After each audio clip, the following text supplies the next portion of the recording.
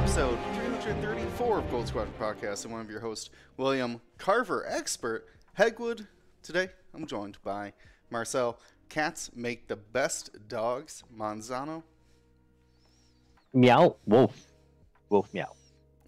Ryan, Spooky Time, Staniszewski. It's that time of year to be spooked and get spooked. And James, CIS is a real faction, I promise. James Ritter. Doing my best to not fly fire sprays in this silly faction, but it's difficult. But it's rewarding. There you go. Before we get to our headlines, we're talking about XTC updates and getting some listener questions out of the mailbag. I gotta talk about how these podcast episodes are brought to you in there by our GSP patrons. Becoming a patron makes you a part of our largest group of supporters of what GSP does. They have access to patron-only channels in our Discord and a bunch of other cool roles there as well. It also helps us get to in-person events like the Las Vegas Open. I think it's our next biggest one. Me and James are heading out to in Las Vegas in January, I believe. So you can check that out. Nobody's doing PAX? PAX didn't work out, I don't think. That was Okay. like not an option, unfortunately. We looked into it, but not available. But if you want to make sure we get out to that Las Vegas Open, check out patreon.com/Gold Squadron. To become a patron today. So let's jump into the latest of the team tournaments going on right now. The XTC, the International Team Championship, 27 nations battling it out for the ability to get into the top 10, which will be a 2-day cut. Right now it's a league style. We're going week by week, fighting everybody in our group. Most groups have 5, a couple have 6 teams in them, and teams are playing each team in their group, so like a pod system into an eventual cut. The cuts have always been round robin as well, though, right? We always play 9 rounds over 2 days. Not always. No, we just did the just this second. Kenny published the pairings, and I don't like it. Or Team USA. That's why I was making a face. Okay. All right. Yeah. No, it's 9 rounds, or 9 games over the finals weekend. Right. So you played the other teams that made it. The other of the 10 who made it. Mm-hmm. Awesome. The groups, they're of 5, A, B, C, D, and E. USA and the USA Islands are both in Group D. So why don't we start, as most of our discussion... And we have 6. There's 2 groups with 6. So it's D and E. 3 groups with 5 and 2 groups with 6 teams.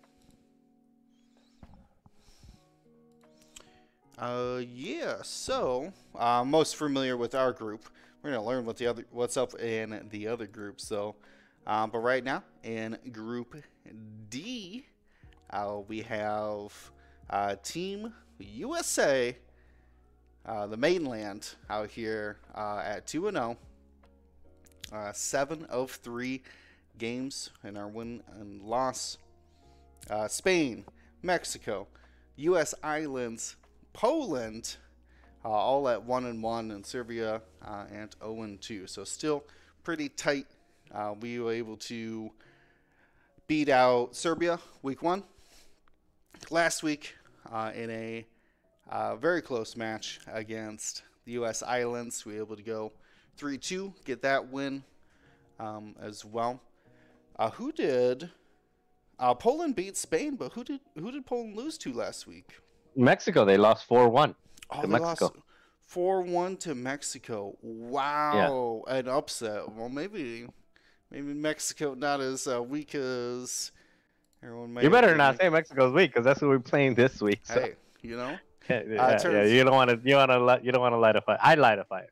You don't want to light a fire. Hey, you know, I've said it many times of like you don't get softballs in or like slow pitches in XTC. Every team is a good team, turns out. So yeah, little things about pairings, because we do set our own pairings. We don't set the scenario for each round, but we do find the matchups there. So at least everyone else has a loss. So gives us a little bit of breathing room there. Though Spain and Poland may be the favorites. Still No, come on. Still a lot. Well, somebody was like, Spain and Poland have always made cut. I was like, well, you know what team in Group D has also always made cut? It's USA. So, but yeah, that's super exciting to say the parents just went up. I can't look at them. I'll have too many opinions about that right now. Let's go check James, you got Group A pulled up. What can you tell me about Group A? Yeah, let's take a look. We have Germany, New Zealand, Switzerland, the Netherlands, and the Philippines. And looking pretty similar. Because is Group D has 6 teams. Is that what it is? Yes. Yeah. So there's a bye week for everybody else. So A, B, and C. The one team has a bye week every week. All right. So it looks like Germany is leading the pack with 2-0 with 8 wins so far. So just a commanding 4-1, 4-1, or a 5-0, 3-2. Wow, great start for Germany. Going to give a lot of breathing room. What's the tiebreaker after wins? The wins and losses. So it's team wins then individual wins. That's it does go down to individual. Okay. Yeah, that's the tiebreaker it's showing right there is that 8-2. Gotcha. So that is a big big win for Germany, having so many individual wins under their belt already. It looks like Germany had gone 4-1 against the Philippines and 4-1 against New Zealand. Yeah, that checks. Everyone else in the group is just looks like they've been being bullied by Germany. New Zealand does have a win at 1-1 right now with four individual wins. Same thing for Switzerland, 1-1 with 4 individual wins. The Netherlands and Philippines with no team wins, but Netherlands has 2 wins and Philippines has 1. So, at what point are teams quote unquote out of the cut? They're not really out of the cut until, I mean, think about it. It's 4 games. So I would say if you lose 2, you're probably out at 2. Yeah. So in this case, no one is even out yet, right? Yeah, but 2 from each. So 2 from each group are gonna advance. Mm-hmm. Right. So I would say you need to win. That's why that tiebreaker is so important. Like individual wins are just as strong as getting the team wins. Yeah, because it's quite possible everybody goes 2-2 and just like the entire. Yeah. One person goes X-1, and then everybody else is X-2, and it's who got those bigger wins. Yeah. So, Philippines and Netherlands not out of the fight yet, but they do have a big uphill battle to climb. Yes, indeed. Let's see who the Philippines playing this week. Playing Switzerland this week. Okay. Yeah. Good to know. Because that's going to. Oh no, it's the Netherlands was the other person. Mm-hmm. Either way, people are getting They're 2 losses. Germany. When that happens. Yeah, Netherlands is playing Germany, so we'll see. All right. Well, let's keep moving on over to Group B. Ryan, give me the rundown on Group B. So Group B, we have Colombia on top right now with the 2 wins, and I don't know if maybe we have some games. Does this make sense to have a team with? Let's see, we got 2 wins: Ireland with 1, Hellas with 1, Wales with 0, and Scotland with 0. Wales and Scotland have not finished their games out. It looks like because they No, only it's have because one. they both had a bye. So every team has a bye once a week. So Scotland and Wales already had their bye in the first. So 2 they each weeks. have already had their bye. Got it. Right. Cool. Yeah. Yep. No one's obviously ran away with this. Yeah, Colombia only has on the tiebreaker 6 of 4, or six wins, 4 losses in direct. Yeah, so they matchup. basically went 3-2, 3-2. Yeah. Yeah. I'm actually shocked here yeah. though. I don't think anybody expected Colombia to start off No. 2-0. No, I like that is like if I was looking at this, I'd been like, all right, this is between like Ireland and Scotland, like straight up to me. But hey, Or you know, Wales, yeah. yeah, Wales too. This is like the UK region without actually England. Without in there. actually having England, yeah. Ireland and Scotland played last week, and they had it was a 5-0 to Ireland. Yeah, Yeah, that's big. I 7-3. just saw Scotland and did not have a single win, and they've already had their bye. Yeah, playing on the back foot. Halas is completely even. Hope I'm pronouncing that right. At 5-5, so they've done a 3-2 and a 2-3. It's Hellas. It's basically Greece. Gotcha. I thought the flag was Greece, but okay. Yeah, I think that one's still very much up in the air. Scotland would have a decent hill to climb, though, being at, even if they would have to 5-0 their next opponent to kind of like equal themselves out. If they win 3 and they end up 3-1, they can make it without tiebreakers. Yeah, true. Yeah. That's all you do is win 3 more. So yeah, it looks like based on the record score there, yeah. So Ireland was the one who beat them 5-0 because they have 7 wins and 3 losses. So yeah, Ireland's only loss was a 2-3. Yeah, so they had a 5-0 and a 2-3, which it's actually a great record for them because all they need to do is like win 1 more game, and they're essentially a high spot for cut. Yeah, so we see Colombia at the top right now, but Ireland can easily hop over them if they can equal out their win totals between the 2 of them. And then Ireland has a much better tiebreaker for now. We'll see as it goes forward. If Colombia loses a game or loses a round, then Ireland could definitely skip over and take first there. Mm-hmm. Yeah, we need to. Let me. Oh, sorry, I can't copy and paste these. Let me click your link on here because there's one thing I did want to note here because this actually gives us a great overview of the teams and their factions. I just wanted to point out some outliers that we were noticing before, and there's very few of them. But back in Group A, as a note, Netherlands is one of the very few teams. One out of 2 scum. Yeah, not only are they flying scum, they're not flying resistance, if you can believe it. Yeah, I think there's only 2 teams not flying resistance. Yeah. And 2 teams taking scum, and they're both. Yeah, it's just interesting as a note to point out like what factions these teams ended up choosing, because normally we're just gonna write up like separatist and scum, but it's not always true. But we kind of like they're low hanging fruit, so we kind of beat up on them.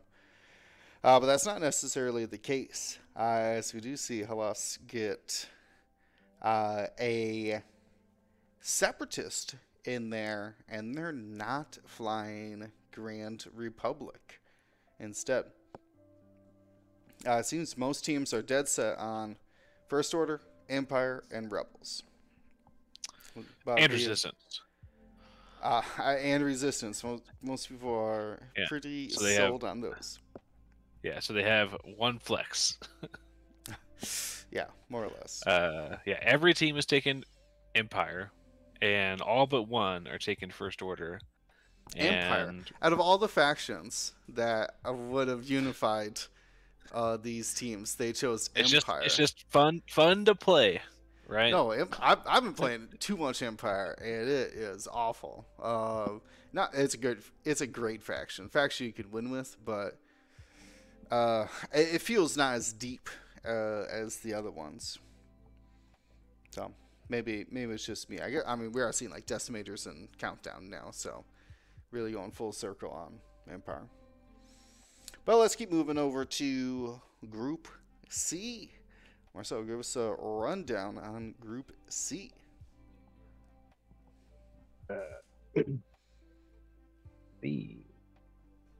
That is a team with Kalmar Union. Who is Kalmar Union? I think Kalmar Union is two different teams in the northeast part of Europe, I believe. I want to say I thought it was Norway and Sweden, but now maybe I'm. Is it? mistaken. It could be. Let's look at the players. Oh yeah, it's gotta be. It's gotta be. Nicholas Scott is on there and Carlson. Scandinavia and Sweden. Yeah, there you go. Yeah, I'm just looking at the players' their name. So we've got And them. Let's just call it them. So we've got them, and then we've got They have names. Brazil, England, Australia. The Australia who let everyone down last year, and Hungary. And Kalmar Union is up. Now they're not really up. Are they really up 2-1 already? It's because they played a game this week already. Okay, so what's their actual? They are 1-1. They lost to Hungary, and they beat Brazil. Okay, so Kalmar is 1-1. Brazil is 1-1, I assume, as well. Mm-hmm. And Brazil's had 3 ties in matchups already. That's crazy. Oh yeah, you can see it right there. England is 1-1. Brazil is 0-2, as a note. Oh, Brazil is 0-2. Yeah, they're winning this week because they have a win over Hungary already. Got it. Yeah, okay, so they might be winning their first. They lost to Kalmar and then they lost to England. So does that mean that Hungary is 1-0? Hungary probably has a. It's confusing because you're seeing this week's. Yeah, and so Hungary must have won their first game, and they're losing the first game of this round. Yeah, exactly. Yeah. Hungary is currently 1-0, and they've lost the first game of the round. Okay, and Australia is 1-0 or 0-1? Australia is they had a bye week 1, and then round 2 they won. Round 3. Okay, they so they're went 3-2 against England. And the loss of the first game of round 3. Got it. Okay. Yeah, this is confusing. Look at this. You guys stop playing your games already? It's didn't we just announce? It's like Tuesday in Australia, so yeah. To be fair. So basically, England is 1-1. Everybody's got either one win, and Brazil is the only one with 2 losses. So, yes, that's basically the nuts and bolts. Yeah, Brazil with 3 ties already. You're right. That is wild. Yeah, only getting one official win in both of their previous weeks is rough. Well, they got their 1 week. I mean, their 1 win for this week already. They should be good. All right. You know what? Yeah. Well, hard to say, but if anything, Australia is coming out of the gates hot with that win over England. Yeah. We would assume England and Kalmar would be the predicted 2. The favorites. They're the favorites, yes, but not the necessarily. Rank or the seeded. There you go. Yes, that's a good way to put it. They are the seeded teams coming into the group. Not necessarily, definitely not necessarily the best though. Because they're still have to fight it out. But wow, So yeah, Group D or Group C rather, very close. Let's see. Well, we talked about Group D already, so that just leaves Group E. Let's see here. So Group E is France, Pirates, the wonderful nation of pirates, Canada, Czech Republic, South Africa, and Norway. Right now, France and the Pirates are 2-0. France beat out the Czech Republic and South Africa, facing off against Norway this week. So it'll be a while before we see the Pirates face off against France. I have to wait till next week, it looks like. Pirates beat out Canada. Oh no, the returning champions. And then they also beat out South Africa to get the 2 wins each. So South Africa and Norway off to a rough start out at 0-2. But, I mean, as we were talking about the threshold, so like, still possible at 2 losses as long as everybody else starts taking losses quick. No, because this is one of the 16, so they're playing 5 rounds, 3-2. Yeah, 3-2. They might still be able to make it with 3-2. Yeah, 3-2, so it's going to be rough. But that's probably where we're going to see the second place tiebreaker at, is like 3-2. At 3-2. Yeah. At this level of competition, I feel like if you could beat all but one team, you're doing great. Like that X and 1 is the goal, right? I think that's literally what I told our team. Is like as long as we beat, 2 out of the 3 remaining rounds, should be able to get in. But yeah, hot off out of the gates, anyways. France and the Pirates, so they still had to face each other, and they had to face the Canada as well.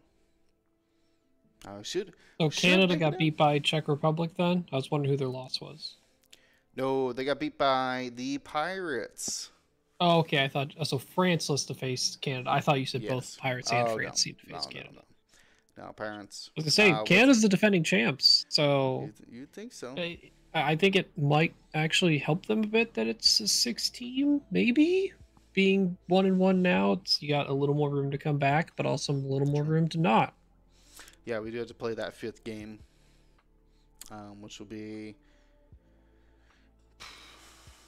tough. But, I mean, at least, if you just get the wins. If you just get 4 wins, it doesn't matter what your individual tiebreakers are. So, still, pretty exciting stuff. Let's check back in a couple weeks to see who is clinching these the group stages, if anybody is able to guarantee their spot into the Top Cup. You paused a long time after the word "these." I genuinely thought you were gonna say, we'll come back to see who's clinching these, and I thought you were gonna say Cheeks. I don't know why. No, like who's about to get eliminated? No. Yeah, well, we'll have to. Be worried. Yeah. I would like to talk a lot of smack about how all the hard work USA has done to pay off, pays off. But we reserve our excitement, we'll say, until the Top Cup. The combine did well. Yeah, hopefully. Diablo, you actually asking a perfect question. So we did want to mention that before we go into our mailbag. Take some of our questions off of our Discord. If you're not joined in on the Discord, it's the best place to talk about X-Wing and Gold Squadron podcast. So definitely check it out. This is where all of our questions from today are coming from. But Diablo asks about on the non-YouTube podcast, and it combines in with the other thing that we wanted to be transparent about, as Dion always says, right? We're not trying to hide anything around here. We just want to let you know when we can. But right now, there's a few people asking for updates regarding the prizes for yet to be received, like prior GSB events, like the Sector Series. I just wanted to let everybody know that we do see your questions and are aware of the concerns. As Dion has stepped back into the producer role, not here with us weekly on the cast, we cannot directly answer those questions, but we will have updates on that in the future. So stay tuned for either, if you're a Patreon, the Patreon channel, or obviously the Discord is the best place to get updates on that. And that the podcasts, they kind of fall into the same realm. Dion's got to wait for me, I got to wait for Dion, that kind of stuff. So there's a delay in the podcast going up to Apple and Spotify. Podbean, I think is the other one. There's a couple I'm not familiar with, but yes, just because I'm doing this part on Monday, and then Dion catches up with that later. There's a small delay, so hopefully, as we continue to work through this new system and process, we can get it narrowed down, get it out more consistent and faster for you guys. But just wanted to get that out there to let everybody know that it's not a it's not something that we're trying to ignore. We're actively trying to resolve it. So just like I said, updates will follow when we can. But enough of that. Let's dive into some listener questions. Ryan, which one should we start off with? I think I'm gonna start off with the one that seems to be asked, I think, the most, in sometimes slightly different ways, but at least Elliot Waits, Dale Cromwell, and Innkeeper16 all asked, do we think there's going to be a points update before the 2024 Worlds, aka the next Worlds in Chicago at Adepticon? That's the simple starting point. There's a couple other questions we'll get to along our conversation. Do I think AMG will do it? That's tough to say. I think personally it'd be really interesting to not have a points update for an entire calendar year up till the next Worlds. Unless AMG believed there was a game breaking issue that they needed to fix and target that fix specifically, versus what people believe would be sort of a small patch on the way to Worlds, right? It's not a full update like we got the last update, which was after the previous Worlds. That was a pretty big change across the board. The one that would probably happen sort of, quote, mid-season might be more on the level of this is a patch with tweaks and things that need adjustments to kind of draw back some of the stuff that's a little ahead of the curve. But I don't know if anything is so drastically ahead of the curve. There's some stuff behind the curve, maybe a little bit. But I don't know. What do you guys think? Do you think it's going to happen? When was the last points update? June? It was only a month or two. It was before. It was around Memorial Day weekend or the week before that. So okay. It was about the third week of May. Okay. It was intended to be used legally beginning of June, though. Okay.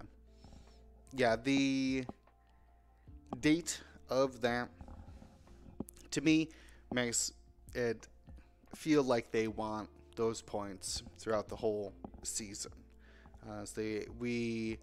as you mentioned, would have gotten a like mid-season patch or whatever you want, update on it. But that time is pretty much come and gone, as we're already in November now.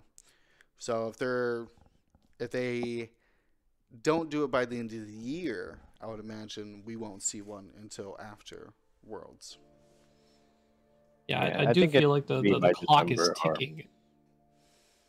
You want to give at least a few months to let people settle into the new points. Right. I personally would like to see new points. Just from a fun standpoint, I think it shakes stuff up, makes stuff a little fun. Even it doesn't have to be like a whole drastic change, but just a little, just a little fun. Make some things that aren't as good a little bit better.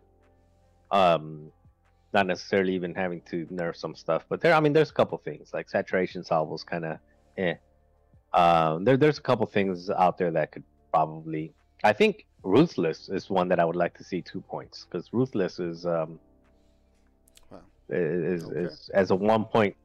There's a couple things, a couple tweaks that don't break anything, but it just adds a little spice. Yeah, like comparing Ruthless to Marksmanship is like not even funny. I think you would take Ruthless in almost every instance, unless you're running like a 3-ship build or something. So this is actually kind of funny because I feel like Ruthless is not showing up that much, but has a little bit. Like, I've done some testing in Empire, and I definitely like Ruthless too. I agree, but it's interesting. It's not showing up because people aren't using it, but not because it's worth more. It's not worth more than 1 point. Sure. Yeah, no, there's people have an adverse effect to like, oh, I hate doing damage to myself just to do damage to my opponent. Like, that is a mindset some people have, which was the reason why that upgrade won't be taken as much as like a marksmanship. But I sure like guidance chips for people who remember that card. Actually, James, so Eekpair follows up. Do you think we even need new points? I think that I guess I'll clarify. Do we need new points? Like, if we were to have the current season all the way up into Worlds, would it be okay? Yes. However, do we need new points to keep things fresh? I think it would be a most welcomed update. I think for a lot of people, especially some that have been getting a little bit bored or frustrated with the current meta of, arcs, Han, and, bombers. But I don't think we need one. I definitely think a lot of people want one, though. Will, do you think we need it? No. I think we're still seeing innovation. We're definitely not seeing like as much as we complain about Han and just terrorizing things, and the Sat Salvo bombers, they really have ended up being more of gatekeepers than tournament winners.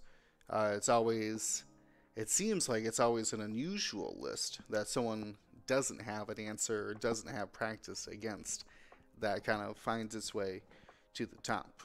Whether it's 5-ship rebels, all of a sudden 5-ship rebels without Han, like pseudo Heritanis, but not always. I guess Heritani needs Jin, so it might not be a apt comparison. Sure. But and then things like Paul Heavers, Padme, Anakin, 3 arcs, kind of set the standard, but only for a little while. Then it kind of, people started innovating on that. So if the meta is still fluid, that as I think it is, I don't think it's necessary right now. There's nothing that, to me, screams, busted or whatever. So, Marcel, you already kind of alluded to, like, because Sayorfray also posted if you can make points tweaks, not large ones before Worlds, so would you make? So you mentioned, like, Ruthless and Saturation Salvo. Are you more the mindset that if changes did occur, you're targeting upgrades more so than pilots. It sounds like. No, Or I think are there there's some pilots you had in mind too? I think there's some pilots that are potentially, there's room for making them better. So the B wings, I think you got Gina, that's good, but outside of Gina, B wings have traditionally been pretty decent. They're not seeing a lot of play. U wings, I think there's an opportunity to make the U wings a little bit more playable. And again, playable doesn't mean make them cheaper. It could mean increase their loadout. So you can keep them at the same cost, increase their loadout. There's X-wings and T-70s and a lot of stuff I think is in a good spot, but there are a few. And then Scum in general, I think Scum can possibly benefit from a little bit more variety. I also think that Scum is largely unexplored. I think there's probably some things out there like Dace Bonearm. Dace Bonearm is really good. And nobody's using them. And the people that are flying Scum, they're just like, jumping straight to the Fen routes. So I mean, yeah, there's little tweaks that you can do pilots, but it wouldn't be. I can't think of anything that I would want to see change if we're doing minor changes where you're changing the cost of the ship. I think changing the loadouts probably makes more sense. Gotcha. So in a way, it is more focused on the upgrades, but even if it's not directly upgrade cards, it's the ability to take amount of upgrades or certain upgrades because of loadout value. Mm-hmm. You feel pretty comfortable in general with the point cost of most ships right now in the game. Yeah, I mean, the number of ships that you can fit is seems like it's a good number of ships. It's just, for example, if you make I said the U-wings, if you make the U-wings or the B-wings have better loadout, you would probably start seeing those in place of maybe the Bodakai or different things. I don't think you're ever going to see it in place of like a Luke, but you'll see it in place of, or even taking, something like Wedge and Sabine, the 5 points there, and applying that 5 points to, to something that's a little bit more beefy and a support that punches. So just adds more variety. Yeah, I would have to agree that I can't think of a specific pilot that is egregiously expensive. But I think about the only thing I would small tweak is I'd raise the cost of Bistan by 4 points. So you can still have the perceptive Bistan combo, but you don't get anything else with it. You lose engine and chopper, or you lose trick shot, depending on what you. So no frills, but you still get to do the combo.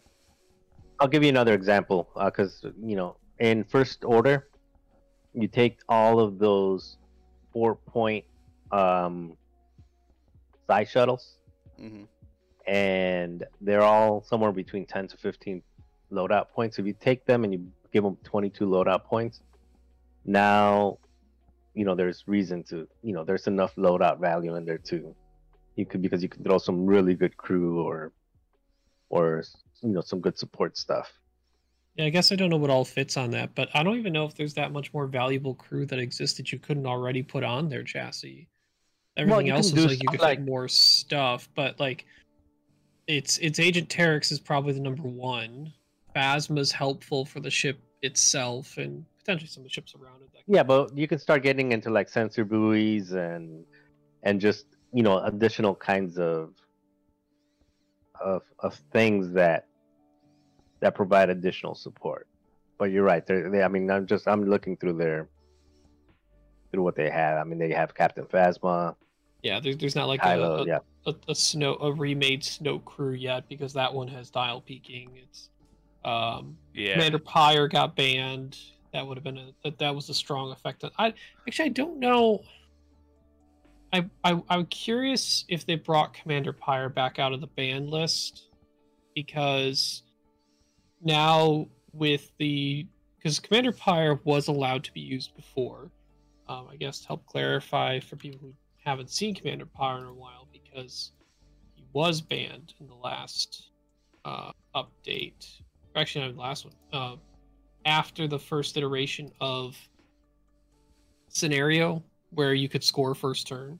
Commander Pyre was set up after placing forces, choose an enemy ship, it gains 2 stress tokens. While you defend, if the attacker stressed him, you roll 1 defense dice. So now that the game is at least 1 turn slower on the need of engagement, I mean, there's a lot of engagement that happens turn 2 normally, so it could still be a strong effect. But I wonder if it could be allowed to come back. I don't know. In a faction that has decloaking whispers, I don't really want that. Well, there's that. Yeah, decloaking silencers too, sir. Yeah, decloaking silencers. I just remember Pyre. When I played it, I had a decloaking silencer that I would just fly straight at that stress chip and just keep it locked down for the whole game. Basically, you don't get any actions. So I don't know. It's very viable. It's hard to judge the value of that Pyre crew. Let me tell you, it would have to come in at pretty expensive. Probably would need to be, yeah. I don't know, James, you got a question in mind next? Let me take a look.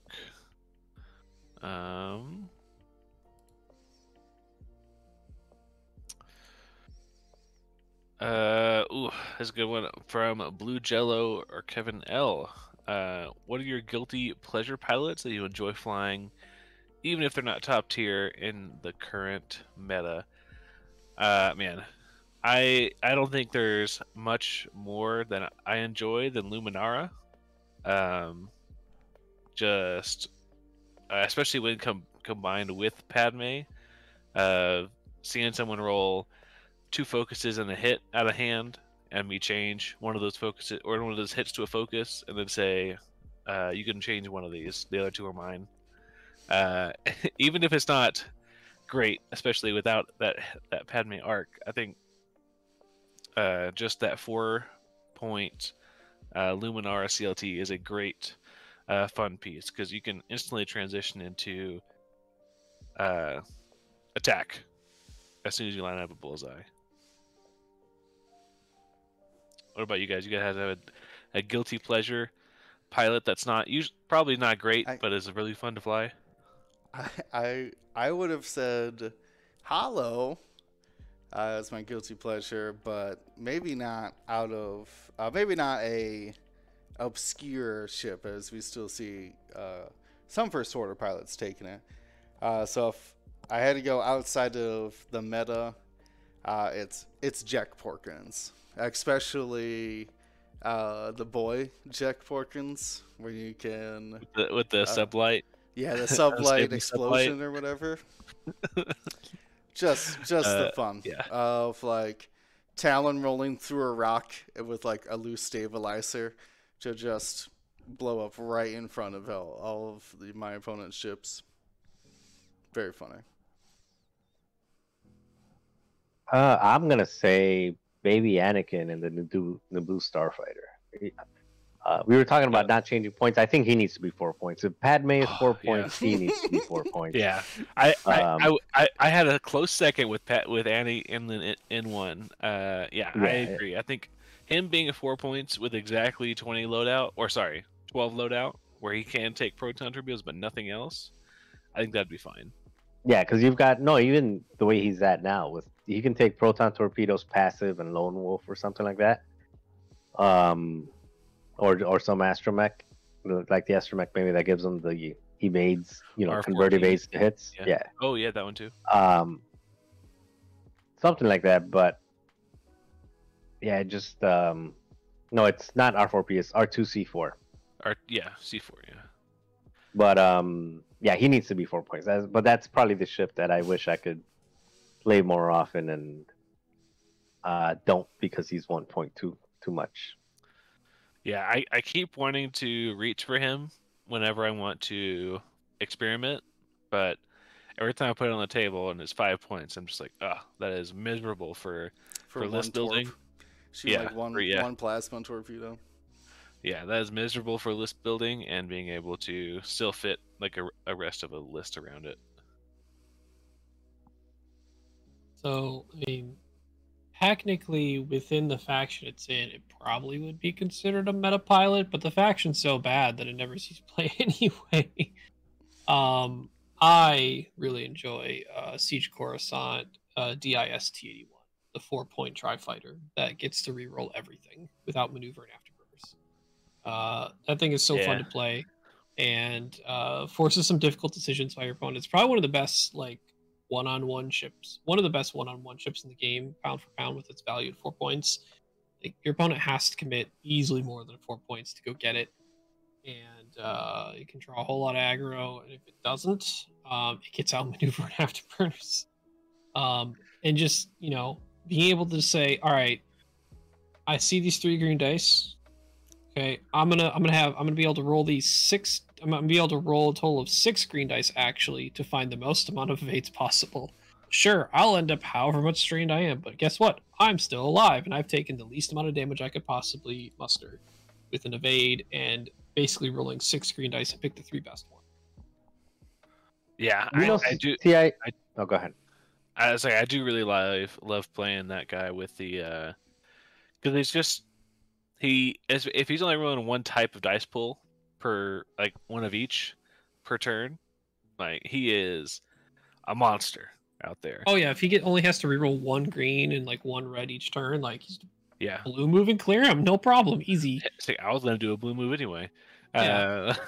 But even when he needs to dig deep for those greens or those reds on a critical moment, it's like, okay, cool. Now I'm just the best Rose impression out there, right? Or I don't even know, like Boba Fett almost, where it's just like he rerolls all of his dice all the time. Mm-hmm. Yeah, it doesn't even matter if you're already strained or stressed. So yeah, when you're down to when you've taken 2 or 3 strain and you have to do a blue move and you're still stuck with 1 or 2, whatever, doesn't mean you can't keep doing that. You just have 1 less dice in your pool to figure it out. That's normally if you get multiple deplete, you could probably stay in the fight a little bit. If you get multiple strain, you should probably leave and come back later real quick. Yeah, but minimize the amount of shots you take. The default action for that ship is evade, unless 100% you're not being shot. But even then, taking a single calculate isn't going to help you a ton for defense. It'd be a pure offensive choice because there's more blanks on a green die than there are eyeballs, and you can convert eyeball or a blank with an evade token. So if you think you're gonna be shot at all, just take the evade. And because you have the ability to reroll offensively, basically have an evade target lock.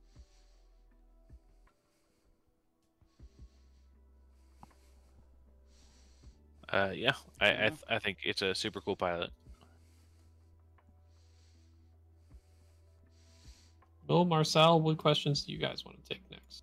Unless did we miss someone's guilty pleasure, or do we have everyone's taken care of? No, I think we did. Will, did you give a guilty pleasure? Yeah, I think it's a hollow, right? Okay. Porkins and hollow. Is hollow meta? Porkins. I don't know. I was the only hollow. Hollow's kinda meta. is. No, Yeah, it's Hollow and Vonreg are the same cost right now. A lot of people just default to Vonreg. I don't know if that's right, but that's what they do. I bet. All right. I don't know if that's right. All right. So let's go with Carrie Favela here, local. If Worlds was this weekend, what would you fly? That's So I'm gonna answer this 2 ways. If Worlds was this weekend, what would I fly? I would probably fly Delta 7B Anakin, Rick Olay, Arc, Click, and Slider. Just because that's what I have the most success with and the most practice with. If Worlds was in a month and I had a month to basically put time to a different list, I would probably fly a version of 5T70s. So again, it would probably be three. The one that I'm leaning towards right now is Nien Num, LO at Sea, Temmin Wexley. What is it called? The Corvus? Plasma Y-Wing. Oh, No, the Zori? Plasma Y-Wing. Zori. Zori and Corliss. Yeah, that one. So basically 2 wartime Y-Wings and 3 T-70s is probably what I would try to put some rounds to get. Man, leaving Jess Pava at home? That's rough. Yeah, I flew just Pava last time, and actually I got to the final with her, but against the arcs and against a lot of other stuff, that I-5 plasma torpedo just would do a lot better. But you otherwise, can have both. Yeah. You could, but no. Wait, I would have to give up Nien Num or something in order to Correct. get both. No, I'm not giving up Nien Num. Nien Num is the most fun ship.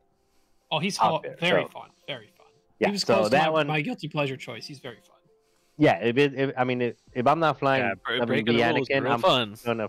Yeah, if I'm not flying Rules 7B don't Anakin, apply I'm to me. flying something like that. Yeah. I mean, he can do all kinds of boosty, barrel rolly, turn aroundy. I heard you guys get Shoot, stressed yeah. when you bump focus. No, nerds. I'm just a smug 9-num. You nerds get stressed when you do that? Man. Yeah. Who is stressed? Why are y'all worried about it? I know. You guys are getting But- stressed? Yeah. You guys are getting stressed out here. You blocked my K turn. Oh, Oh no. Oh no. I was like, Wow. no, I guess I'll take a stress. Nope, I guess I'll just take a focus. Easy. Actually, that is a good question. Does he Yes. is he allowed to take Yes. his bump focus on a 4K if he bumps? 100%. Because- Yep. Because Yep. you Oh, I hate that. you check hate that. difficulty and then Yep. you do the bump focus. Yep. No, I see the math. I just refuse to like it. yeah. So to answer your question, Ryan, no, I'm not dropping Nien Num. But it would be the 2 Y-Wings, 3 T-70s in a month. If it was this weekend, it'd be the 7B Anakin one. You guys? Yeah, I would say if I knew like ahead of time, I would probably prepare a 5T70 list. If it was this weekend, I would fly like Vader bombers, just because it's what I know. It's what I've this season had the most experience with. Yeah, I think to meld that together, I guess. I've tried both rack bombers and 5T70. I think at this point it'd be hard for me not to play a 5T70 variation. It's basically, as we talked about, 3x plus 2 things. I don't know if I would stick with all 4-point version or the new wrinkle in all of it. And this is not the 9-nub plus a 3-pointer. This is the Commander Poe plus a BB-8. LO, Snap, and Jess. Which, granted, yes, it leaves out Zori, but now Poe's the Plasma Torp carrier at I6, double modded, easy. So I think I'm trying to figure out a lot with him. Granted, like, even though I did really well with him in Nova, by no means is that the final form. There's so many completely reasonable variations of 5T70 that can still do very good, that pretty much like my mission leading up to this Worlds is figuring out what's the right combination in 5 ship resistance right now. Because I think resistance is the best faction in the game, but they might not have the best list in the game, if that makes sense.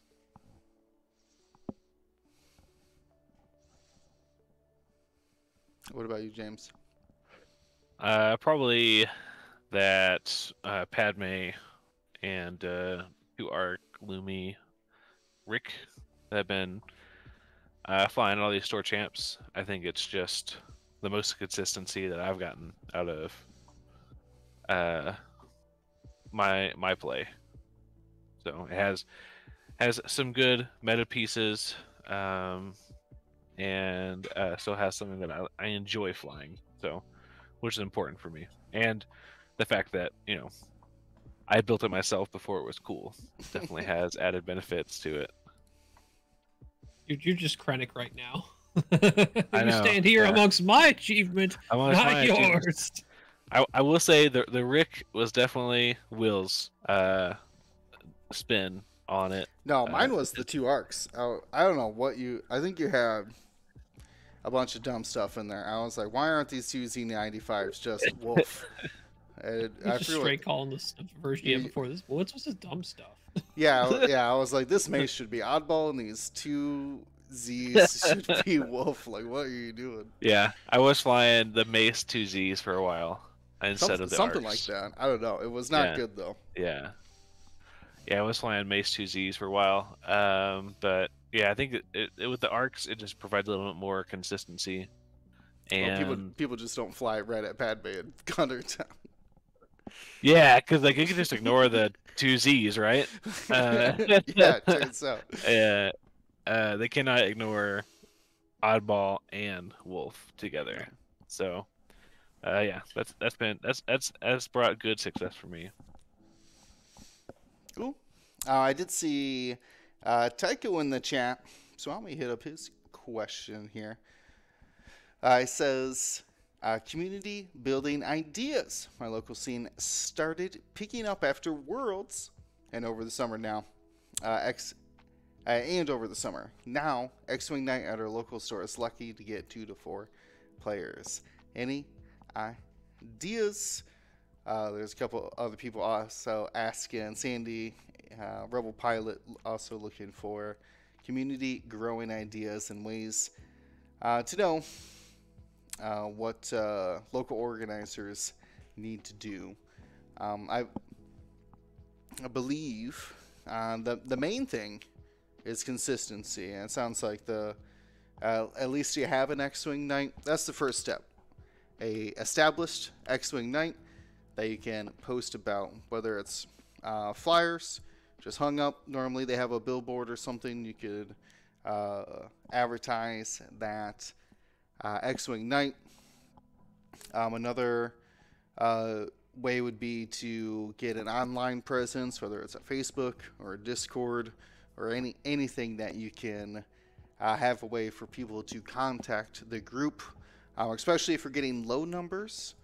Being able to organize games, being able to essentially call ahead and make sure that someone's going to be there for you. Give new players that resurgence? That's not the right. I don't know what word I'm trying to say. But the reliability that they can, when they go to the game night, they will get a game in. The other thing I would be is to organize like a monthly, one of your a specific X-Wing night that you play. Make it like specifically a new player or like a demo night where you have someone there ready to teach the game as well. That could also draw in people who, they own like a Corset and they bought a Falcon because they thought they were cool and then realized they could play a game with it, so that they want to come and check it out. Someone just fresh like that may be looking for just someone to guide them in starting their X-Wing collection. Might be enough. What else do you guys think are great ways to organize a growing community? I think a big thing is if you already have like Facebook groups, Discords, ways to get in touch with your community, I think it's worth just doing a simple poll or just getting a survey or just open conversation about what people are looking for. What do they want? What days of the week best line up for everyone? And what makes sense to fit with their local store or stores that they frequent? I think especially if people are like trying to figure out like, well, I've done all this stuff. How do I continue building? What can we do? Like, I think getting a pulse on your own community is a solid starting point to sort of double check yourself. Like, are you sure this is what everyone wants? Are you sure this is the best night? Is everyone sure that that's the store most people can get to easily? Like, it might have just been happenstance that everyone just kind of showed up at a certain day or night one time, and then just thought that that was like going to be continually be the best option for everyone. That might not be true, or it was true before, might not be true now, type of thing. So frequently, or probably like, I don't know, 2 or 3 times a year is probably worth just, if things aren't being consistent, or if they're not picking up steam like you think it would have based upon things you've done previously. I think getting a good pulse on your own community is a good starting point to make sure that the direction you're going is what aligns with the goals and what everyone wants to do with the game in your area. Sound advice. Marcel, James?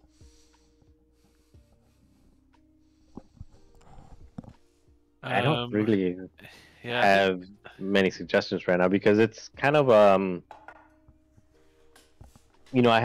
we've got a lot of league. I'm in Chicago and we've got a lot of league nights, and I know some communities.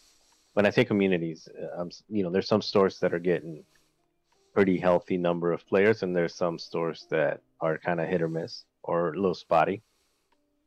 But I think in general, like Chicago just is a hot spot for a lot of players. I mean, we're in a we're still in a spot where our store championships are wait list, and you're waiting to make it because there's they sell out, which is, I know, not happening everywhere else.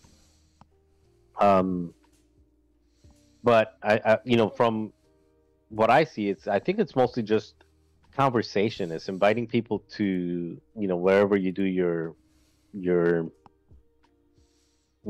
talking, whether it's on Facebook Messenger or Facebook group, Discord, whatever it is that you use, WhatsApp, whatever, like whatever way you have to communicate amongst each other, and just keep conversation happening, not while you're playing. It's not just like, hey, check in, who's coming Monday, but it's like, hey, I'm looking at this list. What do you guys, and just keeping conversation moving about what you're thinking of flying, people's opinions about certain things, and just keeping X-Wing top of mind, and not just X-Wing, but maybe throwing like some, like, hey, did you guys see Ahsoka this week? And just socializing. So I would probably say that's something that you can do to, especially like Tycho said, if you've got players that were going and they're not going anymore, you probably have their you've got their contact information or something, and just starting a chat. James? Yeah, I don't think I can really add to what's already been said here, but just I think something we can reiterate here would be to, like Marcel said, we'll just keep the conversation going, not necessarily who's going to be there tonight. Hey, I'm looking at this list, or I'm having some trouble with this matchup. What are there any suggestions or things I can do in my list building to help with that? And instead of sending that into like the normal discords, as much as we love that conversation in the GSP Discord, maybe that could be a conversation with your local meta as well. Maybe someone who knows how you like to fly, or how you usually fly, and give some more focused feedback. It's interesting. I mean, it's creating that bond, right? Where you're just like, that rapport where you're like, oh, you know what? I did see that guy post about this list. Now I can see you if him in person and talk to him and stuff like that. So, I like that, building that constant, like any relationship, right? Needs constant work to be effective. What's the next question we should take a look at? Should we do think it's Will's choice this time. Yeah, I think it's your turn. Oh, okay. Let's. What was the one I was reading and was interested about? Oh, you know what? Robert. This is actually interesting. Because I was kind of thinking the same thing the other day. Robert asked, the YT2400 was reprinted earlier this year. Where is it?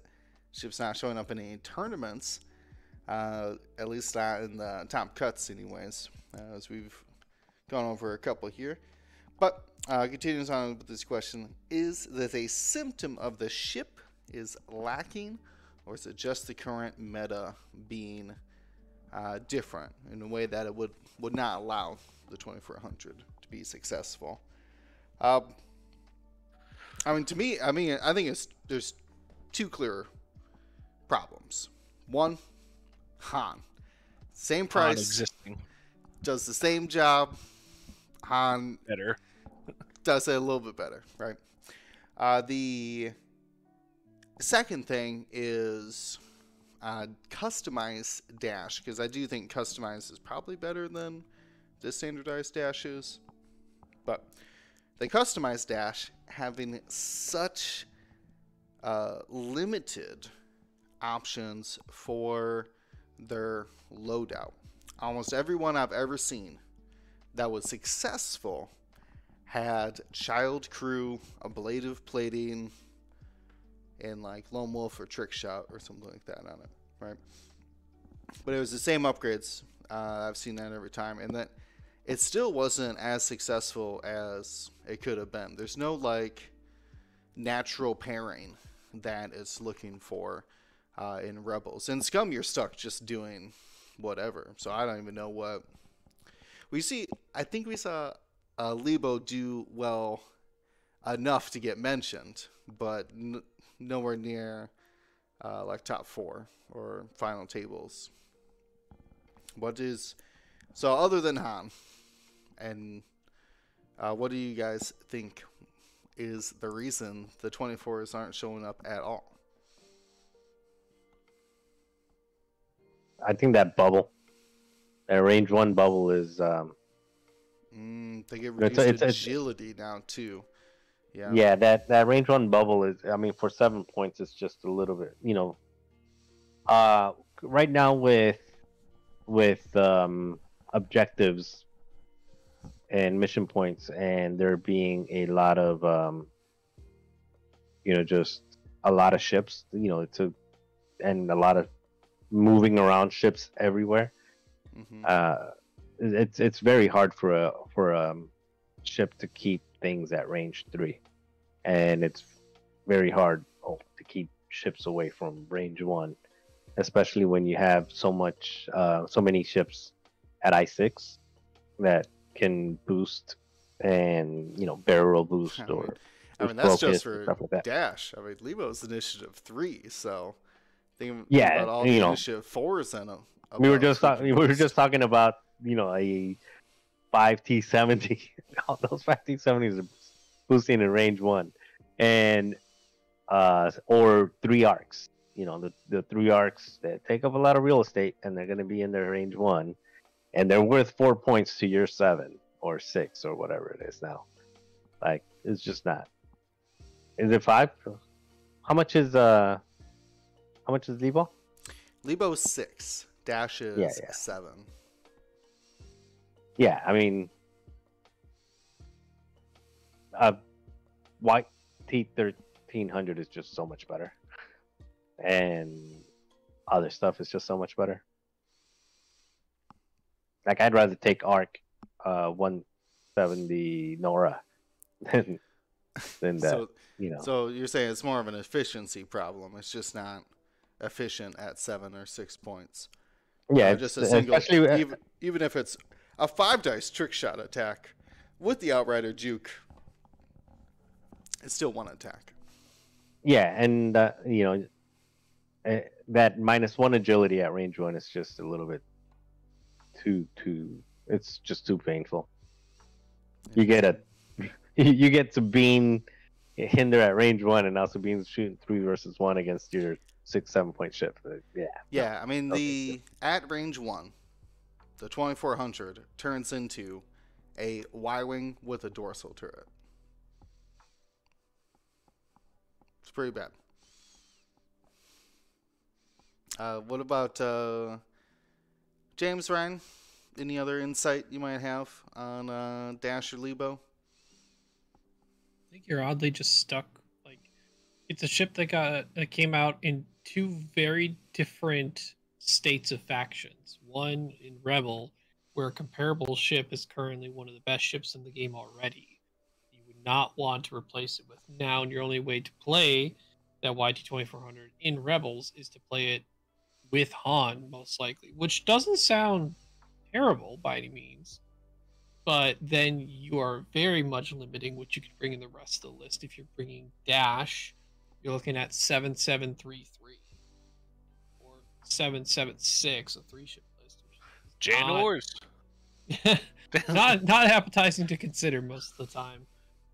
If you're bringing Lebo, you have Han, Lebo taking the spot of essentially Chopper in the VCX. We've seen Han, Chopper, Sabine, and Luke, right? I believe. So that's reasonable to consider, but I think Chopper just brings a bigger, easier hammer to look at your opponent. Lebo kind of has to skirt the board, and objectives need to be set in a particular way, where if Lebo can't shoot a good target, that is still helping on that objective point front. So, and on the Scum side, it unfortunately didn't add enough spice to the Scum faction to build things around it to improve the faction's current state, which is not great in the first place. So if it wasn't a banger coming out to help Scum, then it's not going to see a lot of play anyway in the faction that is already not seeing a ton. Seeing more play than Separatists, so it's not the least played faction, in that picture. But I think stuff like Afra is just better right now, especially when compared to Lebo. Picking a 7-point thing in Scum doesn't feel great right now, since most of their 7-point stuff went down to 6 and just lost loadout. So when you compare fitting in a Dash instead of like a Dengar or a Mandalorian or any of the YV66s or Fen Rao, right? 7 points doesn't, a 7-point ship doesn't really help out Scum too much from what I can tell. The Lebo had a solid chance. There may or may not be an argument for Lebo being only SL Lebo being available for 5 points, but that I don't know if that crosses too much of a line there with the firepower it can potentially output. I don't know. I don't want every list to have just like Manaru and Lebo as like half their list. They're I3. Go kill them. Yeah, and I mean, honestly, if you think about the 3 arcs at 12 points, those 3 arcs have a lot more consistency. They have almost as much health, and they got. I mean, yeah, I think standard loadout Levo at 5 would be just fine. Maybe. James, what did we miss? Oh man, so you missed so much. No, I think you guys hit it. Like, I think with so much stuff that can close into range 1, so many things with boost, so many things that, or just like bringing a lot of ships, that all it takes is like 1 ship at range 1 to really neuter your defense, enough to put a big smack in, right? So, like, having a 3-die gun bump up to 4, and then you're rolling 1 agility can just ruin your day. And not to mention, there possibly being 2 of those. Yeah. But, yeah, I think Lebo being at 5... Are you talking about only in Scum or in Rebel as well? No, not Rebel 1. Rebels are fine. Just Scum. Yeah. So Scum Levo at 5. Honestly, you could probably put Scum Dash at 6 and just move them both down a point. Because I think that custom that standard loadout for Scum is not great. I don't think it brings a lot. There's not a lot of things that can work with it either. Yeah, it's sad to say when the best thing about it is it's a missile. Its missile is actually good, right? Yeah, that's what I'm saying. We're like, I'm excited to shoot the missile, but I'm not excited to fly the ship. No. Yeah, come and shoot that missile and then turn away and fly away. A low bar, let me tell you. Yeah. Yikes. All right. Yeah, and that ability of after you gain a red token, as a result of moving through overlapping an obstacle, you may transfer that red token to a friendly ship at range 0 to 1. Almost like not usable, right? Not really usable. Yeah. Well, so that is unfortunate for Dash, though. I think it sounds like some small points tweaks might get them back into the forefront, but really it's the competitors in that same point slot is what's missing out. Ryan, should we do the fun question? Yeah, let's not leave that one out. Gotta do that one. Let's do that one for sure. Thams the Boffin asks, would you rather fight a single Rancor-sized Porg or 50 Porg-sized? My thought on this one is I don't think it's a big deal if Porgs get bigger. I think it's more concerning when there's 50 Rancors of miniature sizing and they can just swarm you with their still sharp claws and teeth that want to eat stuff. So I'll take the Rancor-sized Porg. Yeah, but you have to fight it. Yep, I'll still take that. I think. I could be wrong, but I'll take the Rancor-sized Porg. Those claws are terrifying on the Rancor.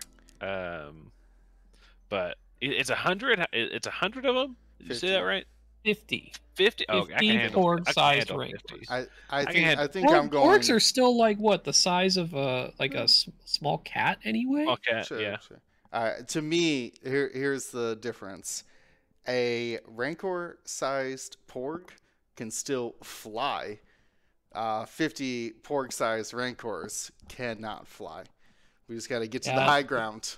The flying aspect is a concern, for sure.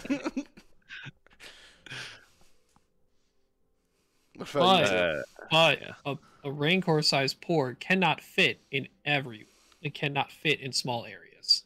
Just smashes them. Haven't you seen the owl bear from off the top rope? Off the top rope? That's what it's gonna be. Don't go in a place that it can smash. All right, so there's more and more problems arising. Yeah, I'm still on the Porg size Rancors. Like, I think that would not be a huge problem. I think you could be the smash. You're gonna lose both fights. So this is my take. A Porg will either step on you or squash on you or something, right? Like it's instant death. 50 tiny little Rancors. Imagine just that's a slow, painful demise. Gruesome. So give me the quick and easy way out. I am not looking at. Here's another clarifier. It'd be like dying to a bunch of land piranhas. The 50 Porg-sized Rancors. Yeah. Here's another clarifier. Is this Return of the Jedi Rancor or is this Jedi Survivor Rancor? These are stop motion animation Rancors. Oh, yes. okay. I could deal with those. No, if we're talking about Jedi Survivor ones, like that's another thing. But the Return of the Jedi, where they're just like, I'm gonna get you. No, I can handle that. I think the ones that are leaping at me, in the Jedi Survivor game, no, I cannot handle that. Not doing those. So I assume whatever they can physically are capable of, no matter how they've been portrayed in certain sequences, I assume they can do everything that their physique allows. all right. Well, so split on that. Couldn't come to a consensus. What other questions we got? Hit me with one of them. All right, let's see. Here's an easy one. This should be super easy. Can Empire win without Vader? Vader in That's from any Stillwater. way. Yeah, specifically in any way, because then I will immediately slap down Vader crew on rack. But if it's no Vader at all, that's the discussion. I think so. I mean, you can that double decimator, double bomber works. I wouldn't say just as well, but works without. That has Darth Vader in it. I said it works without crew. You can take those 14 points or 12 points, whatever he's at now. Hard for me not to take a decimator without Vader crew right now, let alone double deci. Yeah, I would say he'd be just fine. Like I played against one like the last time I was in the store chat, and it was a tough match. His Vader didn't do anything meaningful, like a shield here, a shield there against. Yeah. So I would say yes, you can, and I think, and not only that, you can also go something like like couple bombers and couple X1s, some maybe TIE Striker. TIE Striker being the only TIE Striker really that you're flying countdown.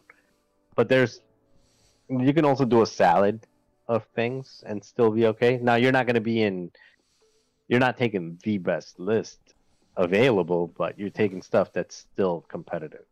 There's plenty of stuff without a Vader that still works. A lot of I5 stuff, a lot of I6 stuff. The bombers are nasty. You can even just take 3 bombers, the 3 saturation salvo bombers, and that's only 10 points. 10 points? Yeah, 10 points, and that leaves you enough for like another 3, 3, 4. I think you're fine. I mean, I think complete archetype that I feel like hasn't been even tried looks pretty viable that I built it. We saw the world's winning list was a 6-ship FO list that had 2 4 costs and 4 3 costs. And when I put something comparable to that in Empire, granted, the bar has raised across the game in terms of overall damage output, what this can do, etc., etc. But a 6-ship Empire with like Deathfire, Reimer, Telmax, Lareer, your 4 3-pointers, and then you got 2 4-pointers to choose from. You can do like Feroff, Volt Scaris, Countdown, Merrick, Juno. There's a lot of options there, and a lot of ships that are doing decently well. I don't know. I wouldn't be surprised if someone decided to pick up 6-ship Empire with no Vader in the list at all. It seems like it could do all right. A lot of the pieces within the list right now are doing well. Are they doing well because Vader's in there in some capacity? Maybe. They're also doing well in general. Their own success rates across a multitude of various types of lists. So, I don't know. Like, I would try Feroff, Volt Scaris, SL Deathfire, Custom Reimer, SL Tomax, and Lareer. Interesting. What do you think, James? Yeah, I think Vader is a crutch, and you guys need to stop using it.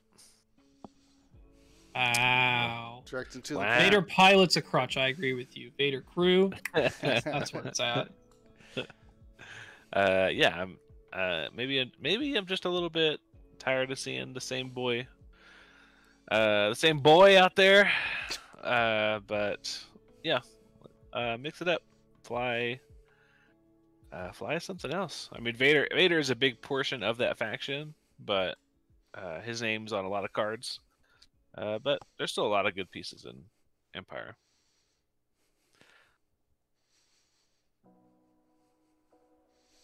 Awesome. I did want to hit Chris's question here. Even though I had a different one highlighted, but that's I was talking about Chris Molly here with the question: with the current tournament format, do you think there is a way to incentivize players to play all 5 rounds instead of taking the intentional draw in the they say later rounds? As a note, it should only be the last round of Swiss. Is when you ID. Don't ID before them. Anyways, maybe 5-0 gets buys in the cut or something along those lines. Also, do you think we will get back to a top 24, 32, 64 cut instead of the current X points made day 2? So a lot of this references the current style of tournament that we've been experimenting with. Now, we as the general community, not Gold Squadron, the experimenting with the idea that you add extra Swiss rounds to day 2 versus going right into, say, just a top 16 or top 32 elimination rounds. Brian, I know you're a little bit more familiar with this than maybe I am. What are the real benefits of doing it either way? So, I broadly know some of the conclusions that specifically Chris Allen came to. He did a ton of research leading up to last Worlds, last Adepticon, since he was leading up the organization of the tournament structure and multitude of other things for the event. And he found through his research, checking of other game types across tons of miniatures or not, right? Whether miniature game, whether skirmish game, whether army game, whether card game, he found that you get a better representation of the winners or the players who are successful across the entire event if the ratio of cut rounds to Swiss rounds favored more Swiss rounds. Now, granted, if we're talking, this is for like large scale worlds, world qualifiers, etc. Store championships, a lot of that comes down to other factors such as the store's time that you've allotted or given to play, what time the store closes. If you know a solid amount of the player base coming to your event, where they're coming from, what kind of travel they're dealing with. You know, can you make it more beneficial to them by beneficial to a majority of your player base by setting it up in a particular manner? Is it better to do 5 rounds of Swiss, or is it better to do 4 rounds of Swiss and cut to top 2, or 4 rounds of Swiss cut to top 4? It depends on the amount of people you have and the store itself that is having you run the event. But overall, what we saw at Worlds, and with pretty much every World Open qualifier in the US, or at least ones run by Chris Allen, or people who judged with Chris Allen before, is a 5-round main Swiss day, and then it's the cut day starts off with about 2 or 3 rounds more of Swiss, but not with everyone that played on the initial first day. It's with players that had meet a certain amount of points that they've earned through their victories or ties or losses, which loss would be 0 given to you. Accumulate enough points to make it to play in those extra rounds of Swiss on normally a Sunday. And then after that, it would go to normally a cut to top 8 or top 4. Most of the time, being based on attendance, it's been cut to top 4. So that they would end up with not only most of the time 7 rounds of Swiss and then 2 games played, which would essentially mean each player would have played both of the scenarios because they carry over throughout the whole Swiss, all through round 7 and the final top 4 game. Once you finally got to the final itself, it's completely random what scenario it is. So it also kind of matches up well with the scenarios, which is specific to X-Wing. But overall, it's mainly to find out, and I believe we've seen within most of the data or results that the players who are actually going undefeated throughout not only the main Swiss day but also final day 2 rounds of Swiss on Sunday, those players are making it to the top 4, right? If we instead did a 5 rounds cut to top, say 16, that 16 does let more players in for the chance to play for the final or for higher placement, etc. But also means it's less likely because of, once a lot of us know this. Once we get to the cut, it's kind of like matchup luck, a little bit of how things roll out in terms of like who you play next, if you make it past them, right? Because it's based upon the seedings, and sometimes you could be a 1 seed or a 2 seed and get matched up to this person barely made it in, but their list's like almost perfectly counters mine type of thing, right? Which can happen. Sometimes it doesn't happen. Sometimes it's a more average matchup. But what Chris looked at prior to that Worlds is a lot of the events that were ran that way that had like 5 or 6 rounds Swiss day, and then just a strict this is cut to top 32 or 16 or 8. The undefeated or higher ranked players after that Swiss were not making it to the top 4 finals. And it's not like they should get a pass to that, but it's not showing a good representation. Like the Swiss isn't doing its job if it isn't getting those top players in positions to make it to a higher placement as they've earned through Swiss. You haven't earned enough in 5 rounds of Swiss if it's not getting you into a position to, your play throughout that entire time is not rewarded in a way. If you're doing really well, you are just as rewarded by barely making it in as you are being the top person, right? Right. You have equal footing once it gets into elimination round. Exactly, right? So that's why a lot of times what Mo 718 is mentioning, or Chris is the person's name? Chris, yeah. Different Chris than Chris Allen. Not Chris Allen. Question, obviously.